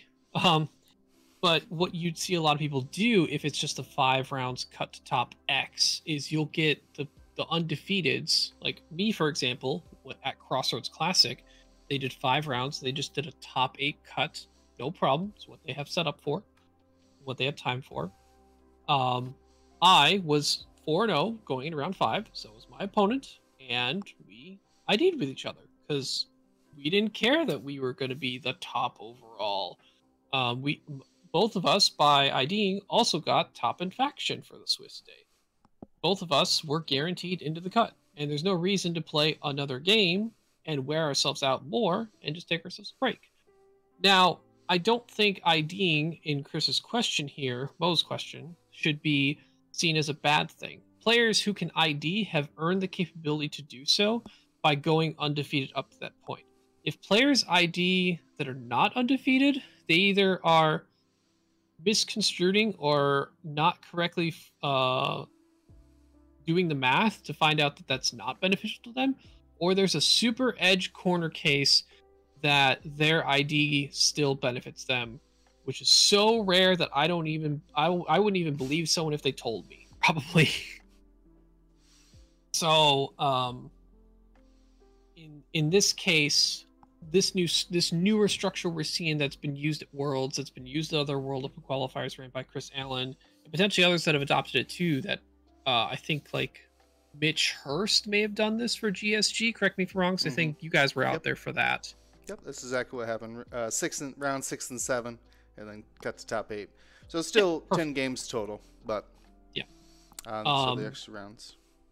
So we're seeing with that no one's going to ID in the main day of Swiss because you still need the points to make it to the top 4, top 8 by playing those other 2 Swiss rounds. For me at Nova, I went 5-0. I didn't want to ID because not IDing not only hurts you, it also hurts your opponent. Like it doesn't actually benefit anybody realistically in those situations. Right. Again, in those earlier rounds, because the other 2 rounds of Swiss are going to still count for your total. So in Nova, when I was on Sunday, I had defeated my first round on Sunday, aka 6th round opponent in the full total Swiss. And then I was still undefeated, was going to be paired up against Winan, and we both ID'd with each other into the top 4 because we had both been completely undefeated through 6 rounds. Our 7th round wouldn't have mattered. We only could have potentially hurt each other by taking the risk of playing against each other. So we both ID'd to guarantee both of us were going to make it in. So I think that structure can help the general main Swiss day if that's what you're concerned about. But I don't think IDing should not be viewed in a negative manner. People who have the capability to correctly ID have earned that. Okay. So really the incentive comes from it not being guaranteed that you've made the cut because of those 2 extra games of Swiss. So that has been a way to incentivize at least the day 1. If you're in like a day event, which is mostly what this is referencing. The only other way, because like at Crossroads, you said it was cut to day 2 was just top 8, right? Correct. Yes. Yeah. It was 5 rounds cut to top 8, so that's why I was able to ID my last round in the main Swiss day. Right. So yeah, it really depends on the size of the event. Most of the events have been trying to do like more faction prizes, which I think is a great idea. To keep people playing, even those people who are like, well, you know, I'm Xing too, but there's only, you know, a handful of separatist players, so I still got a chance at it. Like those have been helpful to keep people playing those games, and I think that the only way to 100% relieve this issue might just be to have an undefeated prize, like whatever it's, even if it's just some extra tokens or something like that, right? Could be enough just to put something on the line for the top table, because that's as you were saying, right? Like the only people IDing should be the top table at the end of Swiss. No one else really has that luxury of doing it. So it's kind of a smaller problem to solve, but it sounds like in the bigger tournaments, hopefully the newer structure could alleviate some of that of the intentional draw. We are getting close to time, so we can hit a couple more questions here. If you guys just want to hit a question you have an answer for, we can pop off a couple more real fast here. James, Marcel. Yeah, I was looking at the one from Kingsley. What is a change you would make to the ability? We can hear Marcel. Oh, I didn't know. It's because the Bluetooth sometimes turns off. I understand. We can hear it. We'll get to you next, though. We'll take James. I know. No. What is a change you would make to the ability of any currently banned pilot to bring them back to standard play and to make them thematic? I want to throw this one at you, Will, for Han resistance. Han resistance. I want a. I've said it. I've gone on record before of just give us flavor text. Come on, just make the card blank. But if I had to give them ability for Han, I would I would love some way of like, essentially like a way of like negotiating his way out of a fight, if that makes sense. Like you can take a weapons disabled if you give a weapons disabled to an enemy at range 1. Oh boy. So you know that scene where he's just like, "Hey, hold up, everybody, stop shooting," and the Force Awakens. Yeah. No, I think you need to take something worse. So. Well, a damage. You take a damage and disarm. Yeah, I'm in on damage and a disarm, and you give a disarm to somebody else. I'm in on that. That sounds super fun. Whoa! Are we weaponizing disarms here? Yeah, we are. But it's on a 7 point. No. Putting everything in jail. Okay. The fun police, I guess. That's not even. No, you call me the fun police. I'm saving fun by doing this. Anyway, all right, Ryan, how would you show an X-wing that kind of way Han weasels out of every situation? Is that how we view him in the Resistance? I guess the Force Awakens. I mean, like old man Han. The only way he's old man Han. Still old man Han is because he's swindled everybody out of the galaxy, right? There's that whole. But he's kind of like got caught up to, right? Like they just completely called his bluff on him too. That's what I love. Yeah, he could only get out of the situation a little bit, just enough to keep fighting. It's probably going to be something like you can do a thing unless your opponent does a thing that has some amount of consequences, and then you get to do less of a thing.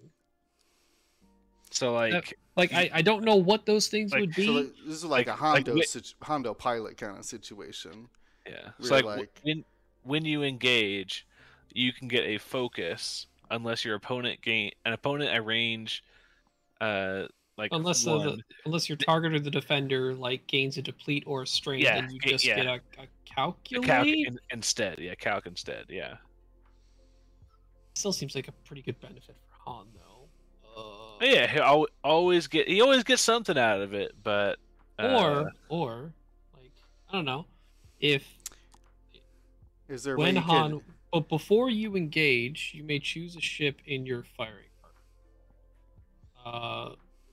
That ship may choose to take it may be like a 000 style effect, right? Just a different version or different tokens associated with it, but just not so one-sided all the time, I guess. Like something that will actually allow you to call Han's bluff, essentially. See, that's what I want to see is actually like a sabacc mechanic. No, I don't want hidden anything or sabacc. I just want to I don't want to be 000 so automatically is just give him the calculate type thing, right?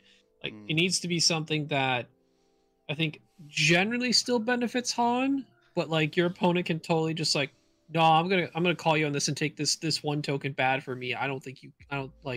You're not gonna get that thing as good as you think you are. How about Han gets a lock on you, or you get deplete and strain?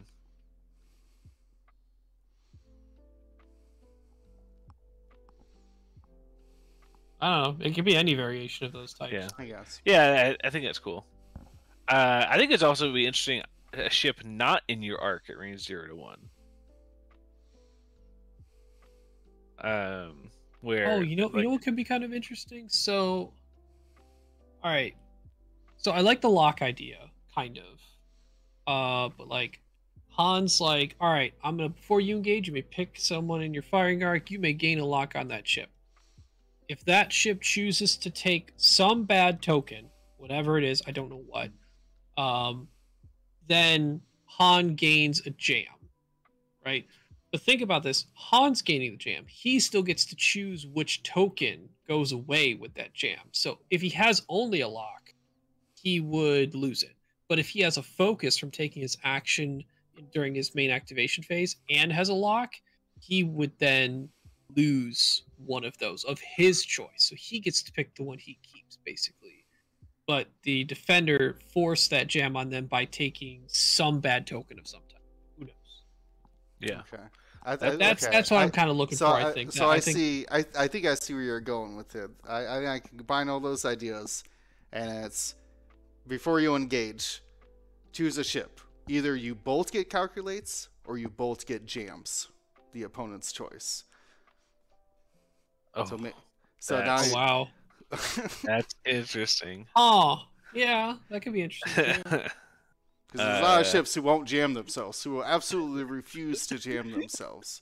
That is actually super cool and very Han. Like, He's like, all right, I can both give like that is very like that scene because there's two like I mean, granted, one of them's Han was versus the two other like crime syndicate groups he was trying to like, oh no, we're good and whatever, like trying to not have the situation blow up, but it's sort of like okay, no, you pay me, then I give you the thing, and they're like, no, that's not enough. Like you're gonna take this, and I'm not gonna get paid either then, right? Right. We all get paid or we all get shot. Either. You gotta choose one for Han there. Yeah, I just see the Han player just trying to make some deals. They're like, well, the calculate won't be that bad for you. Also, could be pretty beneficial. I'm actually super in on the calc or jam for both players. That's super funny. I would even say like don't even give it like a range restriction maybe. Well, in arc. Oh, in arc. Use in arc. Okay. Yes. Yeah, please in arc. Your Falcon with a silent line. All right. Well, that was some fun speculation. Marcel, you got a question that you can give us an answer to? Or I can give you a question. You are a question. Okay. Well. Let's see. Yeah, I was gonna say current favorite pilot or upgrade. I don't know if it's current favorite, but just basically a combo that's for fun. And he wrote for profit, but I don't know what he meant by profit. I think he just meant that actually might be playable. A combo that I enjoy that I don't play and I don't think is very good overall, but it's just fun, is the two tubes, the two tubes. 4 tubes. Which is the U-wing and with perceptive, and the X-wing 2 tubes, which is when you have a focus and engage, you can take an action, and it essentially turns into like a four action X-wing, because you can do something like a focus, and then before you engage or something like that, you can take an action, so you can like focus boost, I think it is, because you receive a focus. Mm-hmm. And then you do like a boost. Huh? Benthic hands the token out, so you can focus boost. Focus boost. And especially if you got Jyn Erso, so you handed an evade. Well, you handed a focus, but then you evade boost. Focus turns into an evade boost. And then you move with a blue maneuver, and then you can take a target lock or barrel roll, whatever. You close your wings. So you can get with like a focus, evade, target lock, and boost all in the same. Again, it's not great because at the end of the day you got 2 initiative 2 ships, but I mean an X-wing with 3 or 4 actions every turn is also just not. What's 2 tubes?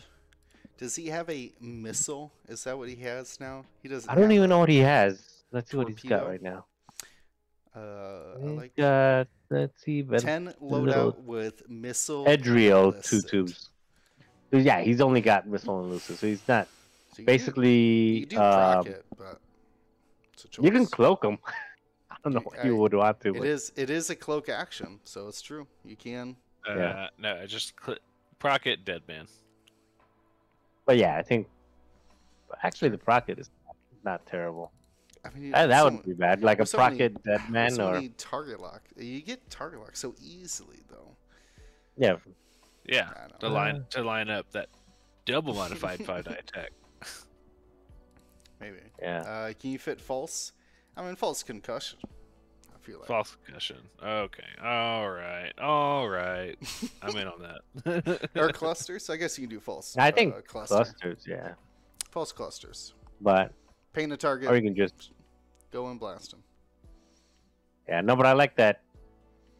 Just a proton rocket, dead man with a focus of 8 target lock, and a reposition in there just for kicks as well.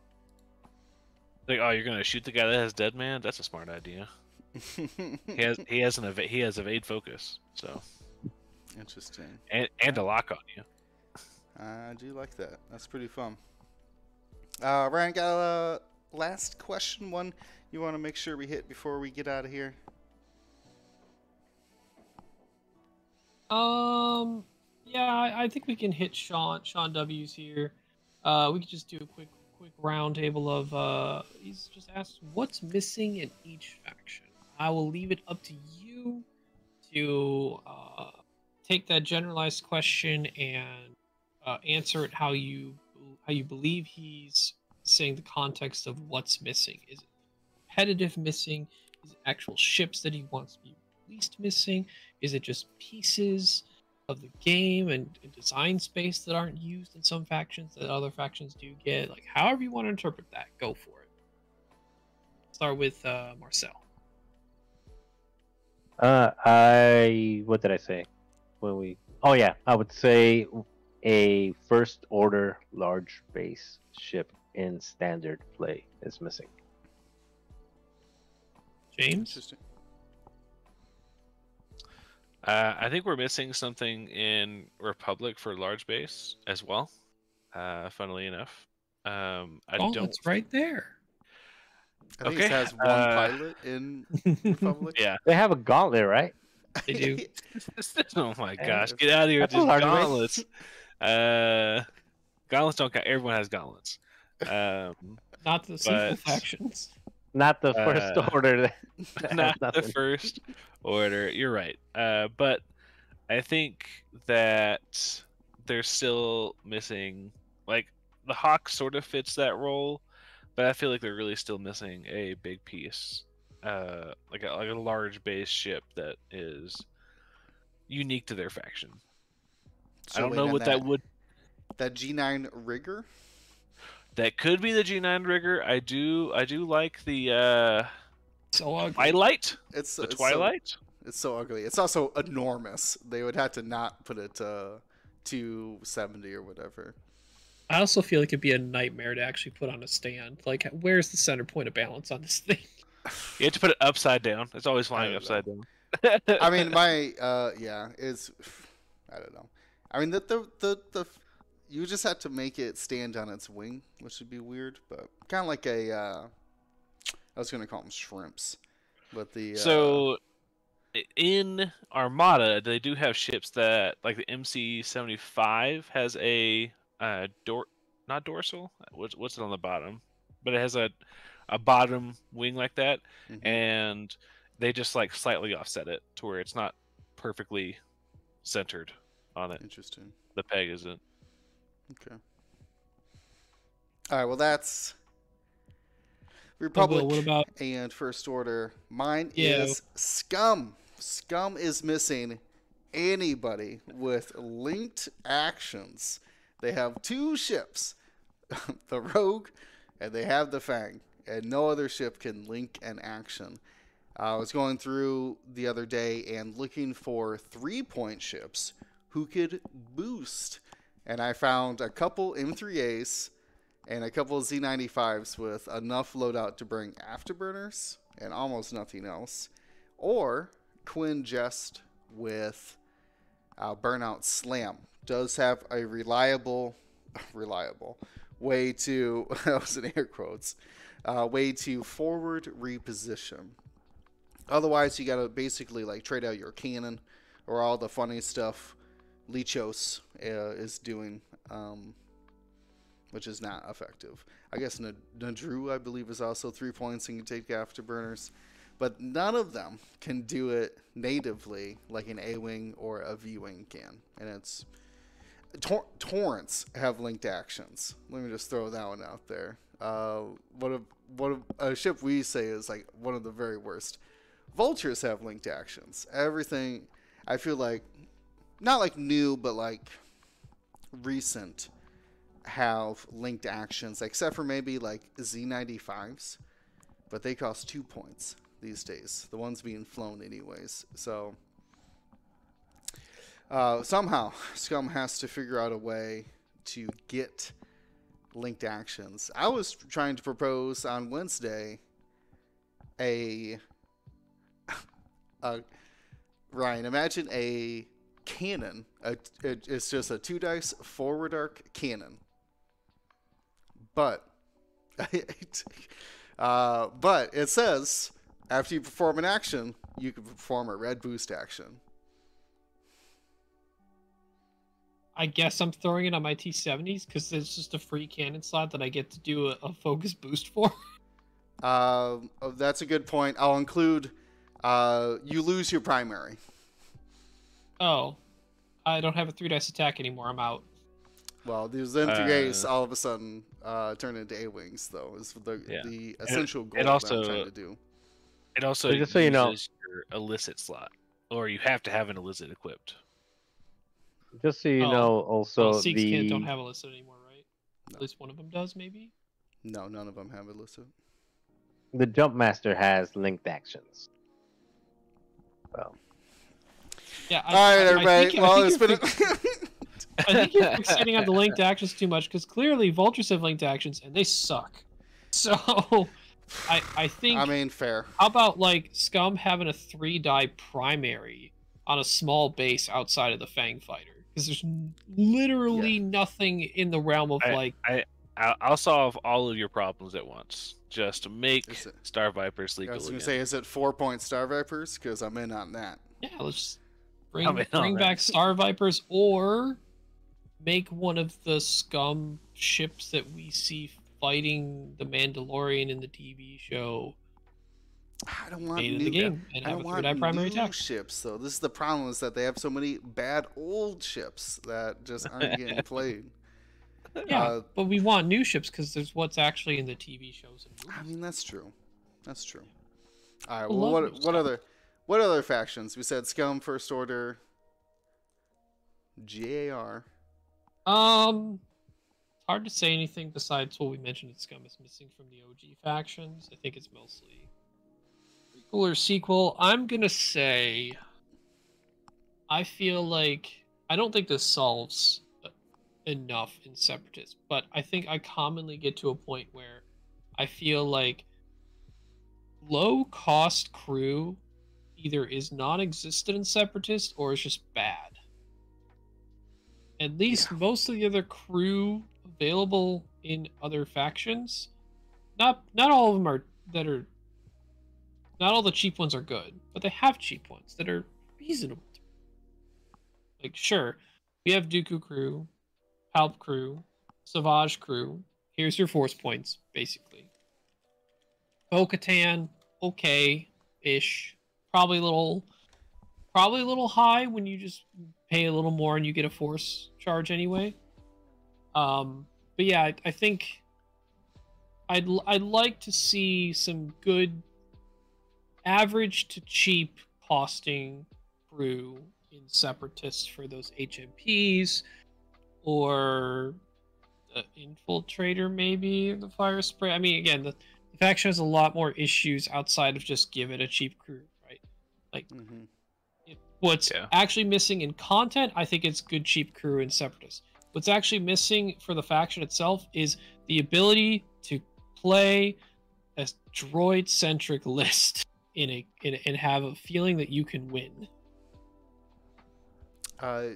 Your line of thought about crew makes me think of like a Sheathipede release could dump a bunch of crew into the faction. Ooh. But would you forget the Sheath?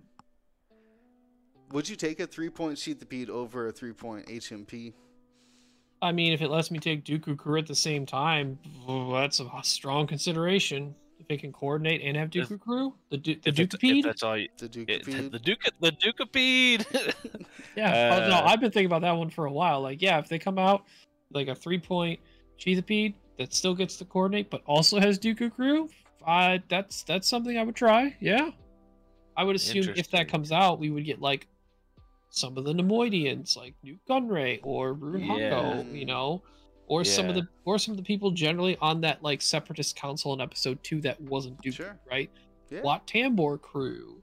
Yeah, there's a lot Toggle of the Lesser missing. crew, right? Like there's a ton of those actually exist in Armada right now, but not Yeah. in X-Wing. Interesting. There's a ton of Armada crew that have been slowly making a resurgence lately. They've released a couple, and yeah, it's been pretty cool to be able to see all those different faces that that you know and hate. But I think it would be super cool to get some more crew in there, because even if it's just on the HMPs, I just feel like they're so lacking. Like I want to reach for a crew, but I'm just like, oh, these are all terrible. It's down to like Django crew and novice technicians. Like, I mean, at that point, I'm taking a seismic charge instead. Yeah. I want a Want Tambor crew / relay. I want them to be both. What if it's a Wat Oh. Tambor that gives you an ability and a relay slot? Oh, it gives you a relay slot. Oh, wow. Yeah, Oh, but it's maybe no. like maybe like a capped amount that you could put in there. No, right? I just want him to be somehow both the cheap crew and good relay. We've been desperately looking for. Yeah. Yeah, Well, maybe. even if it's expensive, like if he's like, The only upgrades you need, right? yeah, if he's like, the same points as Kraken, Yeah, like I don't know if he's the same points as Kraken, and it's like, hey, everyone who has got a calculate on their action bar gets another attack dice at the cost of a strain. Like, Mm-hmm. maybe sign me up. Yeah, Sure. because that's essentially the Xi shuttle in FO. Yeah. Kind of. Gideon. Thank you. Yeah. Sure, be neat to just have everyone shoot before you, and then you strain yourself, and then shoot really well back at them. Yeah, and then remove the strain because you're on a rock. Oh no, actually you don't, right? Because it's only No, stress you you only remove. remove your You actually stress. don't. You're right. Oh, There's a little bit of a balance point there, sir. I'm in on that. Sounds Okay, super cool, okay, actually. Towards straining themselves. Okay. Yeah, it Yes. actually makes you actually want to have to fly the vultures if it's vultures, right? You could just be flying No. HMPs if you want, these- and they just these have are on rocks. 3 die 180s the whole time. Yeah, maybe. Oh boy. Yikes! I don't know about that. We're gonna have to say no. Never. Look, I want people to be scared of droids again for once in their Hey, lives. I mean, you get- Some people have never seen the light of droids being scary. They're new to the game, and that's cool. Welcome, new players. You've never seen a droid-centric list that has scared you since Worlds 2019. I guess so. What factions? So just the OG ones. Oh, we didn't say resistance. I mean, it needs a medium base somewhere, right? T85. Oh man, T85 medium would be super cool. I don't Yeah, think it's that much bigger, but it's I The think cool- it's the pretty cool close factor. to Arc 170, isn't it? Let me look this up. T85 size, cost, length, 51 feet, width 44 feet. Arc 170. you said 44 feet for the width. Yeah. Wait, that can't be right. Yeah. It says Width- no, width of T85. 20 meters for the Arc 170 is the Oh, I'm width. reading the T85. Yeah, I'm looking at Arc 170. It's 20 meters. Yeah, the T85 is bigger in Arc 170. You're reading feet. I'm reading meters. Okay, meters. I was still looking. So meters in length for the T85 is 15.68 meters. The Arc Wow. 170 is 12.71. Wow. Width of a T85 is 13.65 meters. Why is it so The big? width of an Arc 170 is bigger, but it's longer. So yes, a T85 Oh. would be very comparable to an Arc 170 size. That is why actually it, like pretty close. why is it so big? Is there extra crew? How many It- droid it's slots just does it's it just have? it's just super long. The beefier. nose is super long. Yeah. Just big, huh? Okay. Yeah. Got the wings, really capital WING. You know what I mean? Yeah, because the T65 is 13 meters long, and this one's 15. So it's a little bit extra nose, you know. All that I could see nose. that. That'd be fun, like an Arc Yeah, 170 equivalent. But I wouldn't make it like fly like an arc. Like my No, my no, no. Yeah, equivalent make to it what it would fly like an essentially be X-wing. like. Yeah. It'd be like flying like an X. It'd be similar to people who have tried flying the IG pilots in Scum. Like it's just a Yeah. forward, Yeah. like, but instead of sloops, it's got the Talon rolls. It's got a decent dial across the board, but it's just a 3-die attack. It's just a larger version of just a front arc based ship. 85 Interesting. medium. I never thought about that. All right. Well, clearly, that's what Resistance is missing. Yeah, is there- more 3-die guns. I think it'd be cool if, like, guns can we fit? T85 couldn't reposition with a white reposition unless it's in the system phase. I don't know if I would give it both barrel roll or boost, but then if it's system phase, it's kind of like sometimes it's harder that you like once you're in the scrum you can't, right? But maybe Especially on you're a medium. yeah, Yeah. it's much bigger space you have to worry about like trying to fit around. But also at the same time they become like ailerons, but you don't get to choose when you activate. You actually have to choose in the system phase whether you barrel or boost. Maybe you have to open or close the foils, and then one side lets you boost, one side lets you barrel roll in the system phase.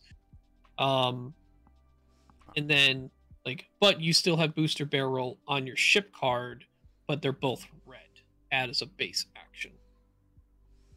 But in system phase, they'd be white. Kind of like how the FO Bomber has a red boost, Yeah. but in the system phase, Yeah. it gets a regular white boost. Interesting. I like that. I like that. Anything missing out of Rebels or Empire?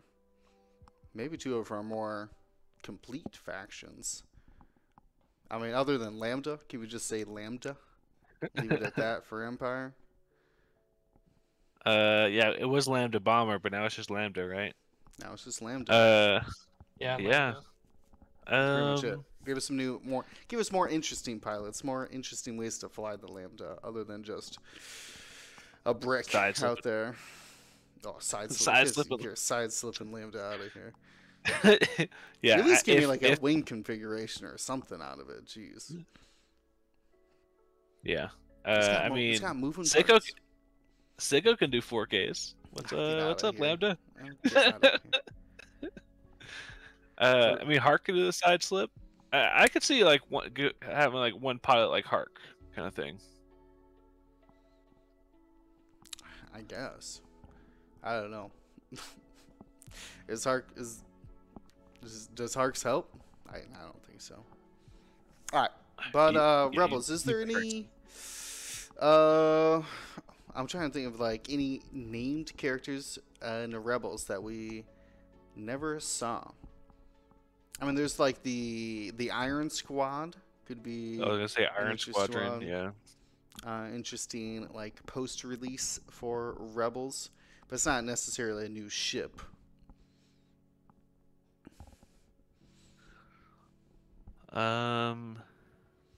Not really. I mean, Well, updated E-Wing, right? Ahsoka? Hello?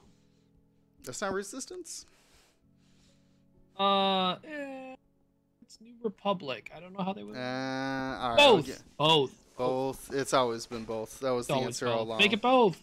more factions available, more people can All buy right. it. Both. Yeah, I mean, I Uh. can't fault that logic. That is definitely not part of the Resistance, but there's like New Republic pilots in the Resistance as well. So There's also Rebel Sure. pilots in the New Republic. there you go, full Yeah, circle so there. easy answer. Make it both. You're more likely to sell it to your customers that way when if it's available for Sure. multiple Well, factions. Ergo, yeah. also a sound money decision on Yeah. the product.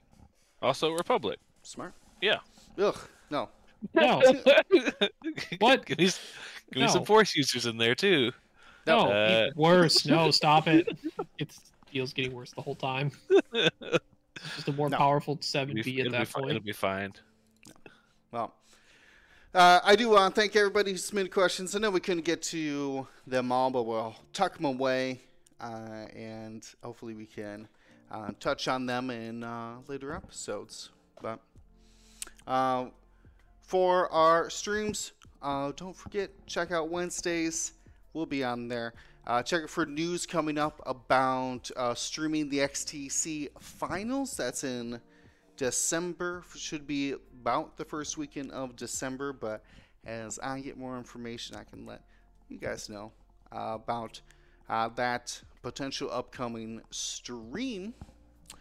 Is there anything I'm missing from you guys? My bookend is that I'm going to a store championship in Iowa. If you're in the Iowa area, which is a big state, but if you're near the state of Iowa, come down to First Turn Games on, should be Saturday, November 4th.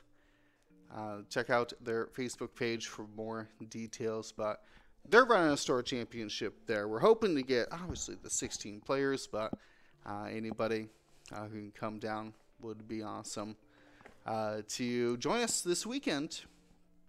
Anything happening in you guys' neck of the woods? James, Ryan? I know you've both done a bunch of store championships already. Yeah, I think there's a store champ in 2 weeks, but I don't know if I'll be able to go because I have other plans already scheduled, but we'll see. If I'm able to go, I definitely will. Cool. I think Kayla's got one on November 18th here in Chicago. I can't go. I got another commitment, but Kayla's going to play. Awesome. And then I think we have another one in December 10th as well, but I don't know if we're signed up for that one or not. Cool. I'll be excited to hear about her win. Obviously, gonna take it all, right? With you there, just stopping her from every tournament. Actually, last tournament, even though I was in the finals, she ended up in second because so. That's what I'm saying. I think this is her time. Yeah. I can feel it. Yeah, if I beat the way that it played out, since I was one of only 2 people with a ticket already. Mm-hmm. If I won, or if the other person that already had a ticket, then the 3 and 1s would have all like went into like a tiebreaker type of situation. So. Anyway, I think she'll be just fine. She's been rocking it lately, so exciting stuff from everybody here at Gold Squadron. Stay safe, stay smart. We'll see you next time. Gold Squadron out. Thank you to ISO, Danko, Baffle, Trojan, Prophet, Shadow, Tycho, Spice, Raider, Lancer, Fallen, Row 6, 626, Chief, and J List, our Grand Admiral patrons. And all of our Gold Squadron patrons and community members, thank you for your support. Gold Squadron out.